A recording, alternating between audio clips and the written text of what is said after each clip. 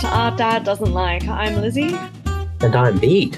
And this is a podcast where Dad and I explore the world of contemporary art together. And this week we are exploring a very prominent current pop culture phenomenon.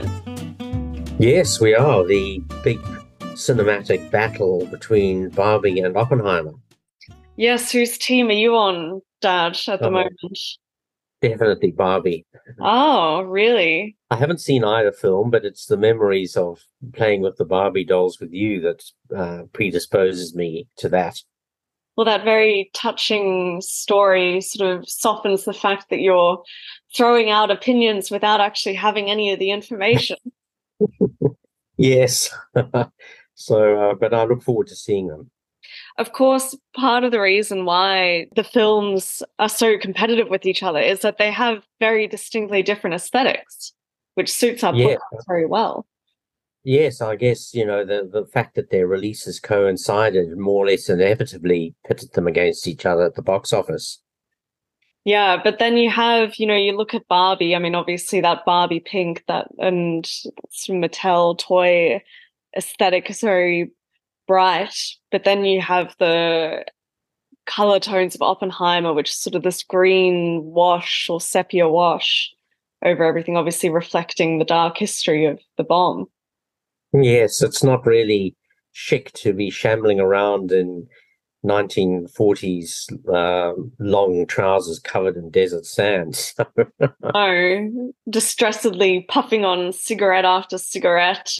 So we thought that today we would pit the two films against each other in another way by discussing an artwork related to Oppenheimer and one related to Barbie. Yeah, brilliant idea. Yeah, so we can see if that reflects your ill-informed support of the Barbie. Well, not necessarily ill-informed, but you are ill-informed on this point, not having seen the film yet. But we'll start with Oppenheimer, I think. So would you like to describe the work that I've given you that's connected to Oppenheimer? Yeah, so the work is actually a photograph of a watch which is destroyed and its hands have stopped at 2 minutes past 11, which was the time that the bomb was dropped that morning on the 9th of August, 1945. So it's a moment of horror frozen in time. And it was taken by a Japanese photographer and then subsequently exhibited. Yeah, so this photograph is in the collection now at the San Francisco Museum of Modern Art. And as you say, it was taken by Shomai Tomatsu, who lived from 1930 to 2012. So it was obviously a child or a teenager during the war. And he became one of the most influential figures in post-war Japanese photography. And he's really well known for his very heavily stylized prints, photographic prints, and for his investigations of the cultural upheaval in Japan following the war. And he really deeply delves into themes of Americanization and American cultural dominance in the second half of the 20th century, which is obviously also reflected in the dominance of of Barbie in the toy market now. But yeah, so it's interesting in that frame when he's undertaken this study of Americanization to see this very poignant work investigating an incredibly violent action of the US against Japan, rather than these social effects that he also looks at in his photography. Yes, it's a very touching item, and it reminds me of photographs I've seen of one or other of the sites of the atomic bombs, Hiroshima or Nagasaki, which have the silhouettes of people reflected permanently in the concrete. The flash was so bright that it created a shadow image of people who had been killed, much, I suppose, in the way that a negative of a film would. Of course, as you say, the wristwatch was stopped at 11:02 and on August 9th in 1945. So that was the bombing on Nagasaki. Would you like to explain a bit more about the bombings? Yeah, well, the physicists had been working on the concept of the use of atomic energy to create explosions for the about 5 or 10 years prior to the actual dropping of the bomb, because it became apparent once the concept of nuclear energy was realized that it could be put to either the purposes of power generation or to create explosions. And the group that was led by Oppenheimer, and of course he was just really a manager in this process, despite his prior preeminence in physics at Los Alamos Laboratories, was to create or oversee the creation of the bomb. And there was enormous ethical debate within the administration and, of course, among the scientists who knew what the bomb was going to be used for, as to whether or not the bomb ought to be dropped, weighing up the enormous casualties that would be incurred in invading Japan versus the enormous casualties that would be inflicted by the bomb. And in the end, the latter course was adopted, and despite the fact that many people had moral reservations, including, from what I've read, Oppenheimer himself, although ultimately he agreed with the policy, despite the anguish that that caused him. And the bombs were dropped, and of course, they had a terrible immediate effect and then a long term after effect with radiation sickness. Yeah, I mean, over the next 2 to 4 months after the bombs were dropped, the effects apparently killed 60 to 80,000 people in Nagasaki alone, with roughly half of those on the first day. Just shocking, really awful.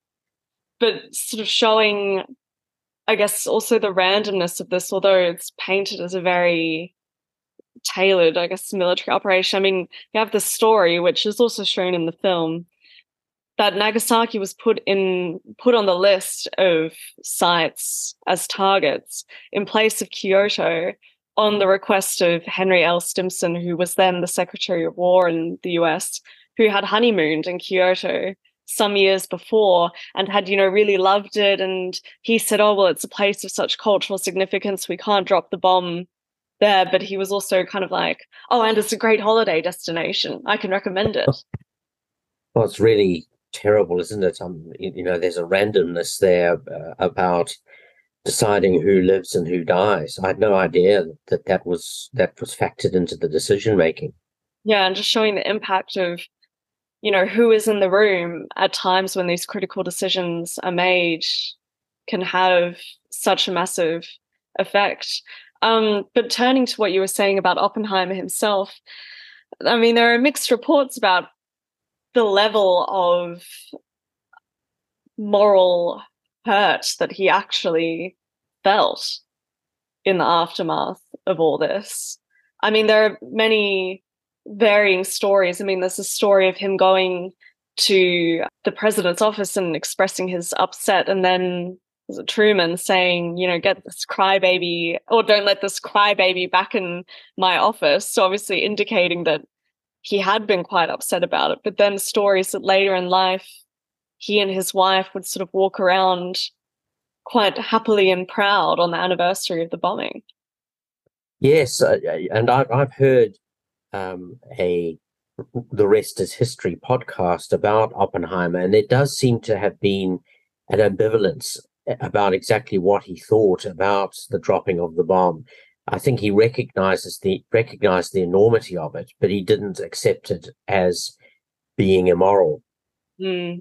I mean, you have more knowledge about this than I. Do you think that the war could have been won without dropping the bombs? And then the following on from that being, if it could have been won, could it only have been won through more loss of life than with the bombs? I mean, the other problem is then that the evaluation that the Americans were making was obviously that they would have a massive loss of military life in trying to invade Japan, but that's very different from a massive loss of civilian life.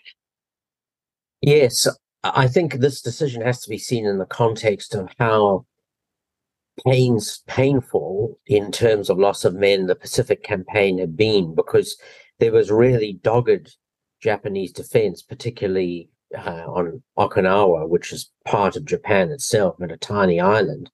And the prospect of going through all that in invading the much larger Japanese mainland was something that the Americans just couldn't contemplate. They did say, well, it would save more civilian lives as well, but I don't know whether that was just a cover for the reasoning. The other thing is we just don't know a how long Japan could have lasted. I mean, they were running out of oil because, of course, the places in Southeast Asia that they invaded in order to secure oil supplies at the time of the outbreak of the war were now no longer available to them. And I think that the Navy was so diminished that the Americans could have blockaded Japan. But then how long would that blockade have had to last? So Mm. I think the war would have lasted longer, would definitely have lasted longer, would probably have involved more casualties than if the bomb had been dropped. But I think, this is an unresolved moral dilemma in any war in which there are civilian casualties. And the same questions emerged in relation to the bombing of Germany. And Mm. of course, subsequently in Vietnam, Iraq, any place you might care to mention. Yeah. I mean, you also have very clearly in this work showing a stopped watch, this idea of time stopping, indicating the massive ramifications of that single moment on many lives, but also on a whole society. Shomai Tomatsu, the photographer here, describes what it was like growing up in and in the aftermath of the war, and says that to have experienced only suffering, that is the characteristic of the children who knew the war. And he also said that after the defeat, darkness and light became clearly visible and values shifted 180 degrees.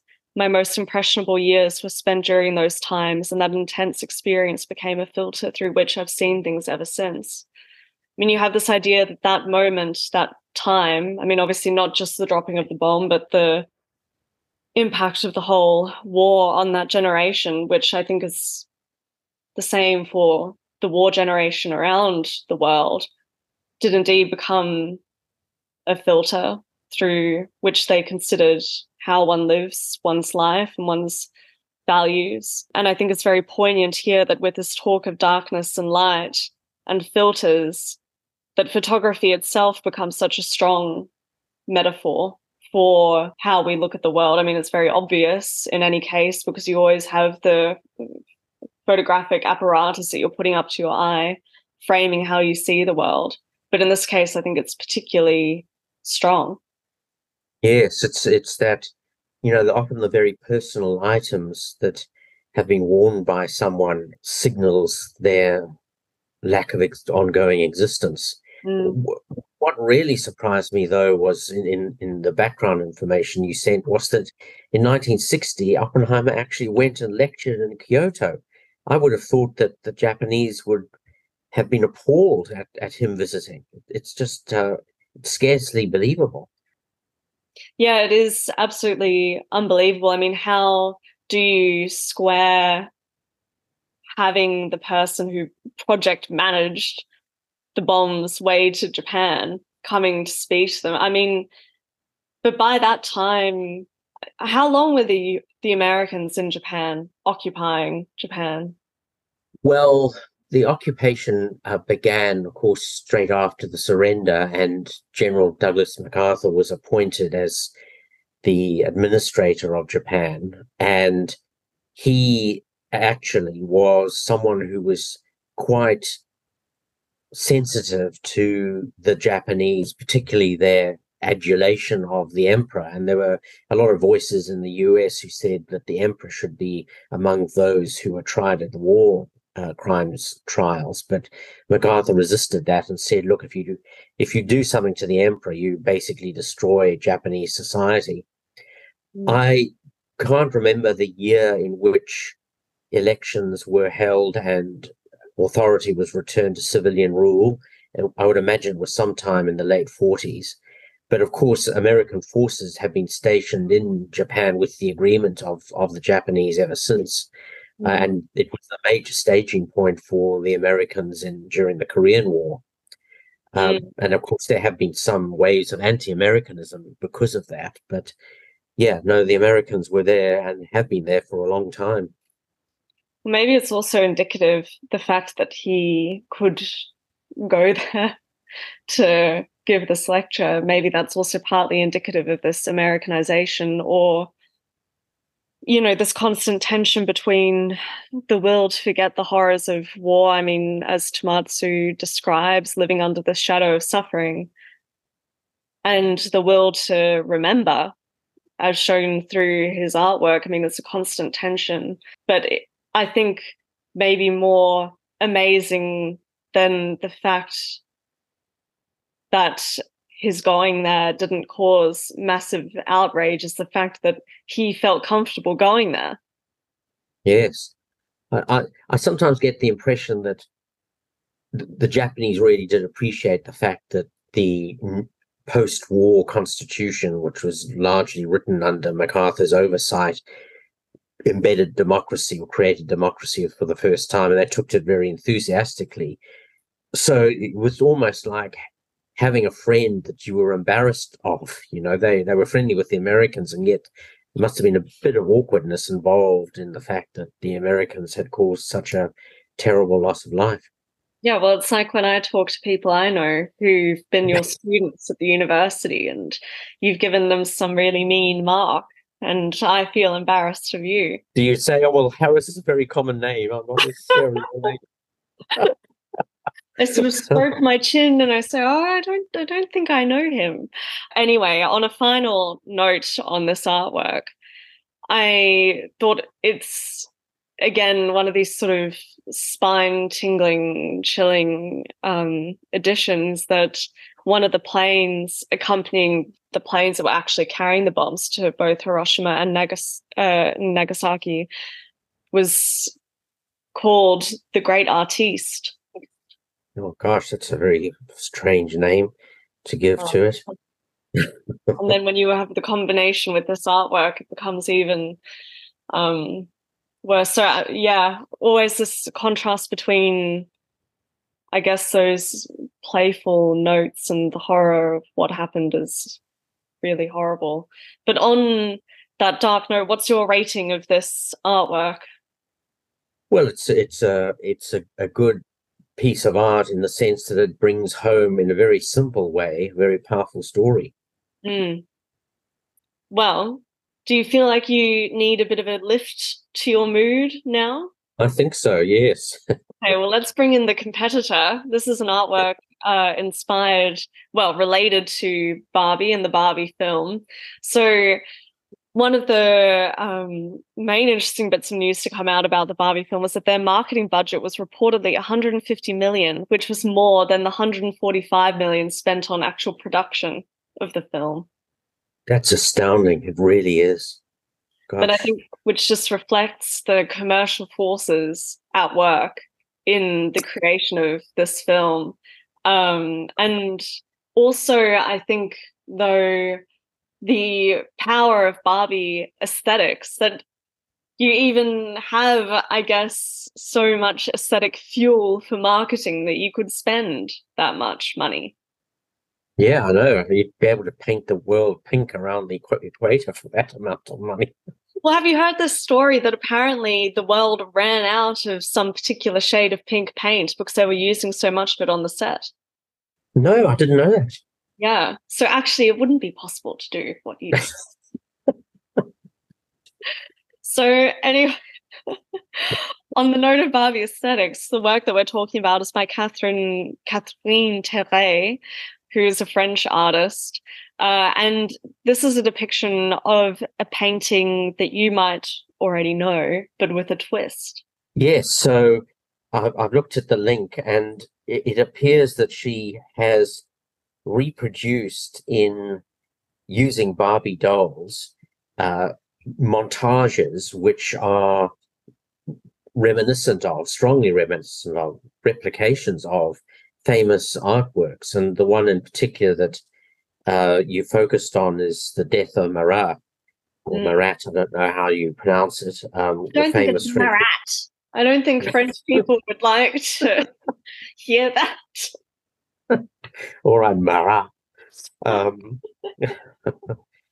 uh, who had a skin condition which made him very itchy. It sounds like a cat with mange.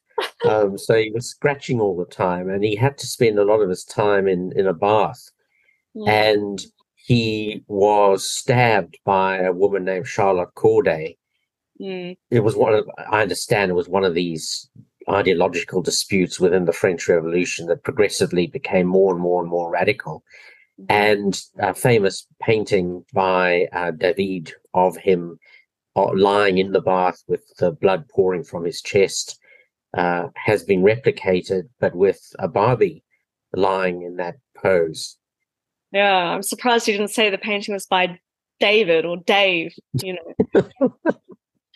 But yes, in fact, I thought you might like this reference because Marat, like Churchill, worked a lot in the bath. And in fact, when he was having this, since he had to spend so much time there, as you say, itching away, at the time that he was killed, he was in the bath correcting a proof of his newspaper, The Friend of the People, and the blood soaked page was preserved after his death.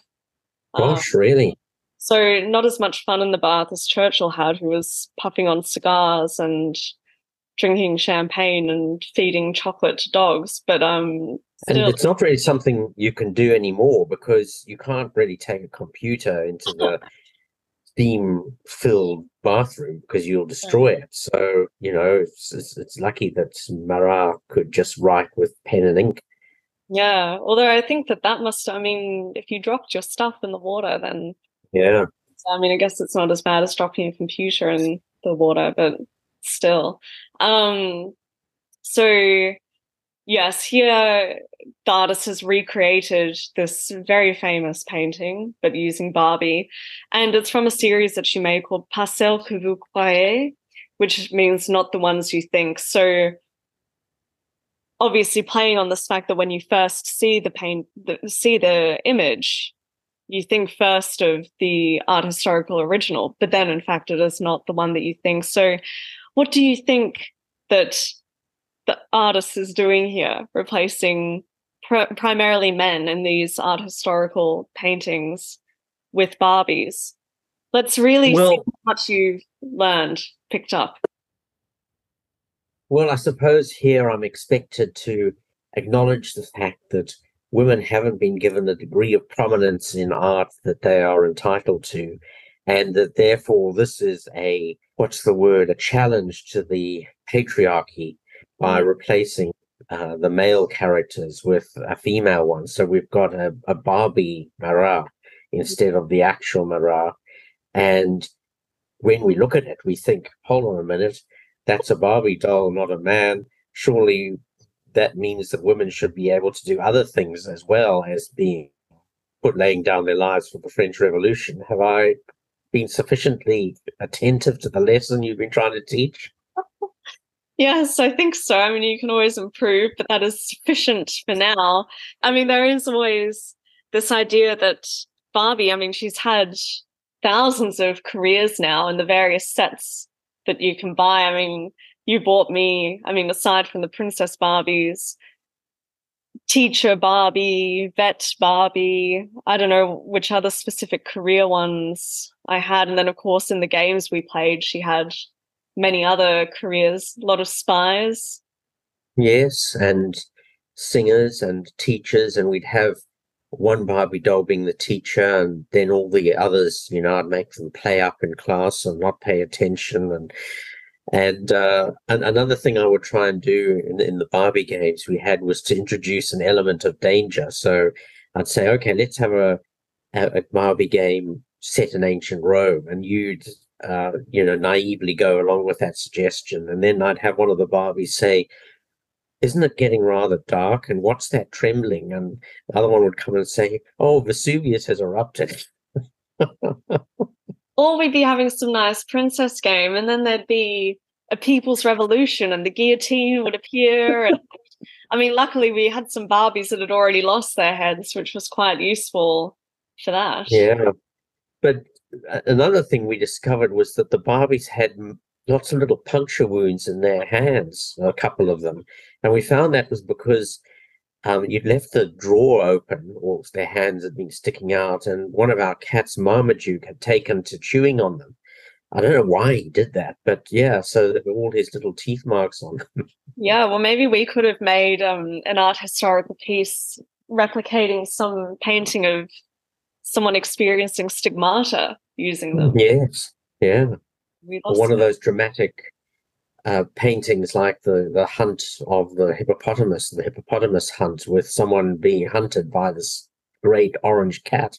Yeah, well, then, of course, also speaking of hunts, we had the Bratz dolls too. And for them, you didn't just change their shoes, you actually popped their whole foot off with the shoe on it. Oh, yes. So then we would have Yeah. a shark attack Oh, yes. Yes, that's right. and Yeah. the whole foot would be bitten off. So, Yes. I mean, obviously, really important in childhood to make children aware of the dangers that can occur in real life. So you did well with that. Um, as you say, there are feminist undertones to these works. And that, of course, recalls Linda Nochlin. Do you remember who she was? I've talked to you about her before, but No, I'm sorry. She wasn't the wife of the guy who did the Blucher and Wellington and Napoleon sticks, the no, very acerbic no. critic. No. Okay. And God, God, you didn't learn anything from that podcast either. We're not meant to say the wife of. She's her own person. You've already, first of all, you got the person entirely wrong, and then you defined her in relation to her husband. God, you know, you need to look at more pictures of the Barbies to try and get this lesson to sink in. But no, Linda Nochlin was the sort of fountainhead figure of the whole feminist reassessment of art history.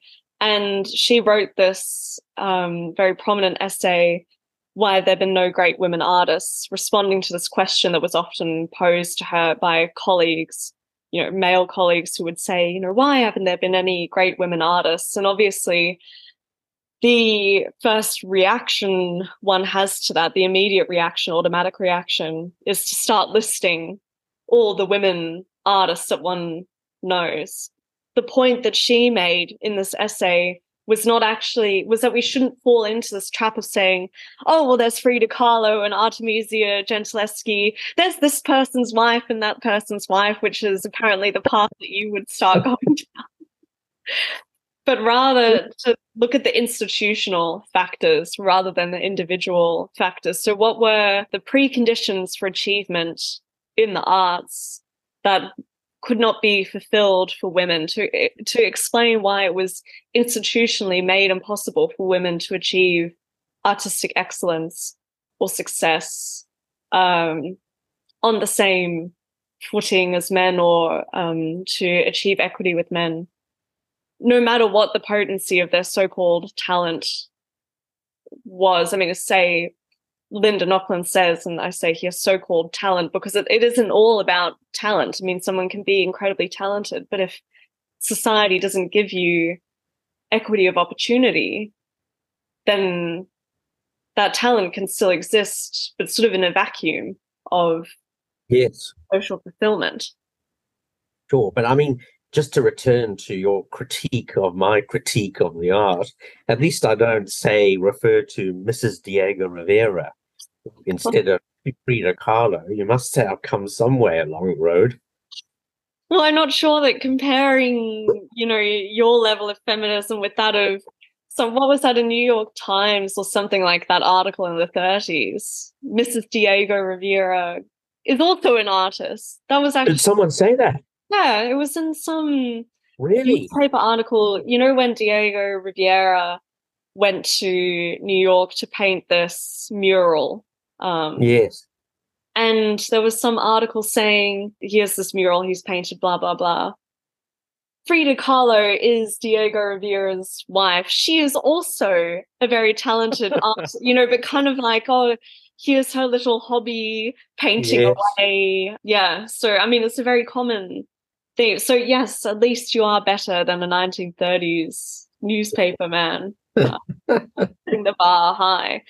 But something interesting about the artist's approach here with using Barbies, and also sometimes Ken in these recreations of great works from art history, is that often she paints the clothes onto the dolls or paints color onto their skin when necessary for the artwork. And she says that this comes from the artist's desire to so-called dress the dolls while leaving them naked, and that there begins a duality that never leaves the work. So it's this idea of dressing the dolls through painting directly onto them could be seen as a reflection of the way that we imprint ideas onto objects or indeed people when we objectify them. Yes, it was interesting. One was sort of so focused on the Barbie face that you almost bypass the fact that the clothes are being painted on them rather than that they're being worn. Mm. And it's very effective in that series. A couple of the paintings I didn't recognize, but most of them I did, like Edvard Munch's The Scream and that American Pastoral with the rather grim-faced farmer holding a pitchfork. Yeah. And it's very, very clever the way it's been done. Am I correct in saying that one of the paintings is a replica of that anatomy lesson of Yes. Dr. Tull? Yeah. Yeah, I thought so. Yeah, yet another. So, of course, in our earlier episode, we discussed that painting and a modern take on it where only the hand, which is missing in the Yeah, original, is shown. yeah. She's picked very prominent artworks for this. I mean, what do you think of the fact that she replaces here the mostly male figures with Barbie, who is not a real woman? I mean, do you think that the message is stronger or weaker than if she replaced them with, say, images of ordinary women? I think it's stronger because Barbie is instantly recognizable Mm. and is sort of as identified with femininity. So I think the contrast is even greater than it would be if you just used people who weren't so recognizable. Yeah, someone's wife.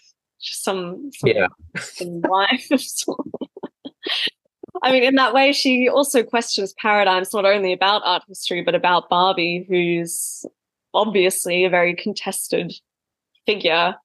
I mean, there's this story which is very well known that she was inspired by Lily, who was a character from a cartoon in Bild magazine, the German magazine, yeah, and this figure made its way to Italy where it became a doll that's more like a joke gift that men would give each other on bachelor parties or that kind of thing, or have like on the dashboard of their car, like you have those bobblehead figures. yes.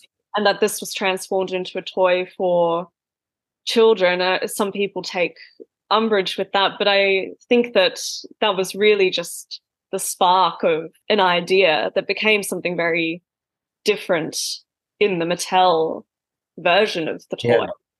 I had no idea that the German doll had existed and was a model for the Barbie doll that first came out in 1959. Mm. Oh, I wasn't aware of that. So Yeah, it was first you could buy these dolls, which on the packaging it said "Build Lily," referring to the cartoon and the magazine. But then eventually it was sort of remarketed. they would have had to do some negotiating with the German company to basically take their brand. Well, yeah, in 1964, Mattel did acquire the rights to the Lily doll, and German production stopped. I'm sure whatever amount that they were paid for that could never compensate for how big Barbie has become today. I mean, imagine being that person who saw Yeah. probably, a couple of thousand Deutschmarks or something. And then look at it now. So it's a lesson to always really consider the future when you're negotiating. Yeah, without a doubt. It's a colossal industry to which I contributed a lot. Yes, well, some people will either think that you're very feminist for doing that or very not feminist for doing that. So you'll have Yes. to pick your audience there. But yeah, I think that's stripping away any deeper discussion, which obviously is also important. There's no doubt that Barbie has provided fuel for the imagination of many children around. Yes, and I understand that there is even a U.S. Supreme Court judge Barbie now. Yeah, Ruth Bader Ginsburg Barbie. Yeah. Yeah. So it can't all be that bad. So what do No. you think of this work, and which work do you think has won out this time between Oppenheimer and Barbie? I like it. I like the wittiness of it, and I think I prefer the Barbie montages to the watch, not denying the potency of the watch image, but I think the Barbie idea is a lot of fun, and it really um, it tests your memory of what artwork is this that I'm looking at a Mm. version of. Yeah, it's a good game. But on that note, do you think that, I mean, your preference there, is that based on just the fact that the first image is so disturbing, or on the quality of the artwork? Um, well, I think perhaps with all due credit to the photographer who took a photograph of a distorted watch, more imagination went into the production of the Barbie pictures. So even on a level of creativity, I would say that the Barbie pictures win out. Okay, so you finally settled the Barbie versus Oppenheimer debate. Yes. Oh, very good. Do you have any advice for us? Yes, I mean probably the lesson to be learned from Barbie is to embrace your inner child, Mhm. enjoy interacting with your children, because it just creates a lot of wonderful memories. Yeah, and keep Barbies safe from cats using them as Yes. terrible line attacked Barbies in our stories. Yeah. Well, thank you everyone for joining us for this episode of Art Dad Doesn't Like. As always, you can find us on Instagram at ArtDadPod, and we will be back in a fortnight with another episode. We will see you then. Thank you. Bye. Bye bye.